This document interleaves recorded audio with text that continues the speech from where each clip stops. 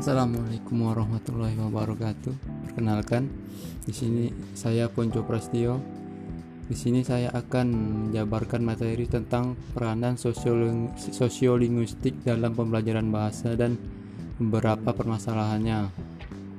Pembelajaran bahasa tidak mampu mandiri tanpa melibatkan ilmu yang lain yang relevan dengannya, seperti psikologi, pedagogik, sosiologi, antropologi, manajemen, sosiolinguistik, psikolinguistik, dan linguistik.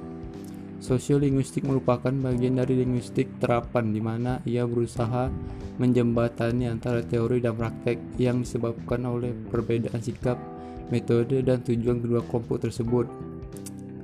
Dari segi tujuan, linguistik berusaha menemukan kriteria atau teori universal yang akan menerangkan fenomena bahasa, sedangkan guru bahasa bertujuan membantu murid menguasai bahasa. Lalu, dari segi metode, linguistik menggunakan metode formal dan abstrak, sedangkan guru bahasa menggunakan metode fungsional yang praktis. Dari sikap, linguistik melihat bahasa sebagai suatu sistem, sedangkan guru bahasa melihat bahasa sebagai suatu keterampilan.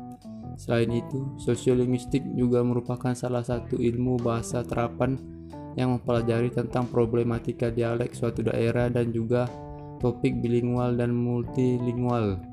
Kontribusi sosiolinguistik dalam pembelajaran bahasa dalam aplikasi linguistik dibagi menjadi 3 tahap, yaitu pertama, tahap deskripsi linguistik. Tahap ini memberi jawaban atas pertanyaan umum tentang hakikat bahasa yang diajarkan. Tahap ini tidak menjawab tentang apa yang akan diajarkan atau susunan sebuah pembelajaran. Yang kedua, tahap aplikasi kedua berhubungan dengan soal silabus. Kita tidak mungkin mengajarkan semua materi dalam bahasa. Karenanya, kita harus membuat desain pembelajaran berupa pemilihan bahan agar mendapatkan hasil yang maksimal. Yang ketiga, tahap aplikasi ketiga, yaitu tahap kegiatan pembelajaran bahasa. Karena pada tahap kedua ini belum bisa membuat silabus yang lengkap dan utuh, maka kaidah-kaidah penyusunan silabus perlu perhatikan faktor linguistik, psikolinguistik, dan sosiolinguistik.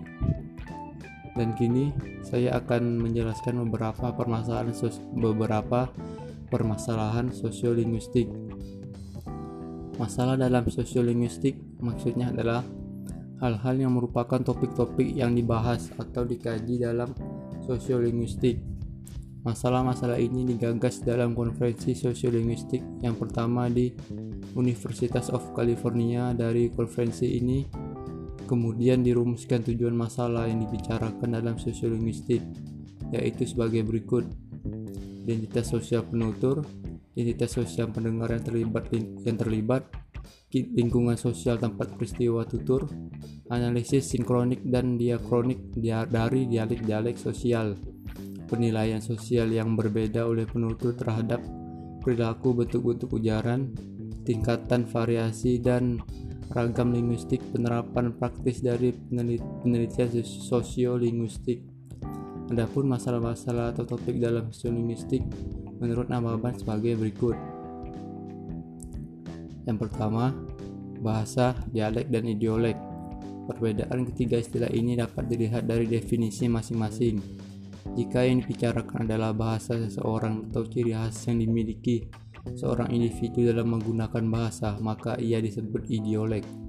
Idiolek seseorang akan berbeda dengan individu lain. Jika idiolek lain dapat digolongkan dalam satu kumpulan kategori, maka ia disebut dialek. Yang kedua, verbal repertoire diartikan sebagai kemampuan berkomunikasi yang dimiliki oleh penutur.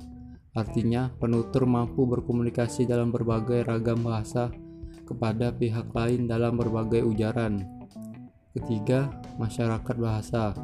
Ia adalah sekelompok orang yang satu sama lain bisa saling mengerti ketika mereka melakukan interaksi dan transmisi pengetahuan dengan berbicara baik dalam sekelompok orang yang menggunakan bahasa yang sama atau bahasa yang berbeda, dengan syarat di antara mereka terjadi saling pengertian. Yang keempat, kedewibahasaan dan kegandaan atau kegandaan. Maksudnya adalah kebiasaan atau kemampuan yang dimiliki oleh penutur dalam menggunakan bahasa. Banyak aspek yang berhubungan dengan kajian kedewibahasaan, antara lain aspek sosial, individu, pedagogis, dan psikologis. Kata kedewibahasaan mengandung dua konsep, yaitu kemampuan menggunakan dua bahasa, bilingualitas, dan kebiasaan menggunakan dua bahasa, bilingualisme. Dalam konsep yang pertama dibicarakan tingkat penguasaan bahasa dan jenis keterampilan yang dikuasai, sedangkan pada konsep yang kedua dibicarakan pola-pola penggunaan dua bahasa. Seringnya dipergunakan setiap bahasa, lingkungan bahasa, dan bagaimana bahasa-bahasa itu dipergunakan.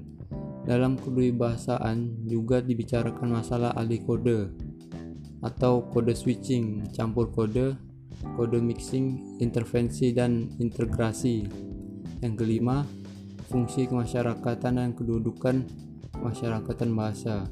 Kita tahu bahwa bahasa memiliki fungsi-fungsi tertentu dalam pergaulan di antara sesama anggota sesuai dengan kelompok atau suku bangsa.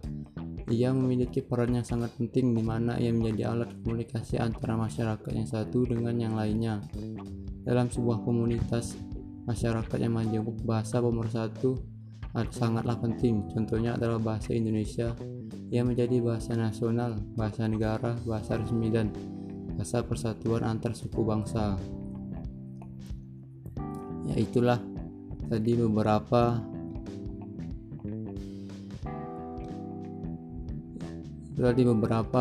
masalah-masalah atau topik dalam sosiolinguistik menurut Namaban.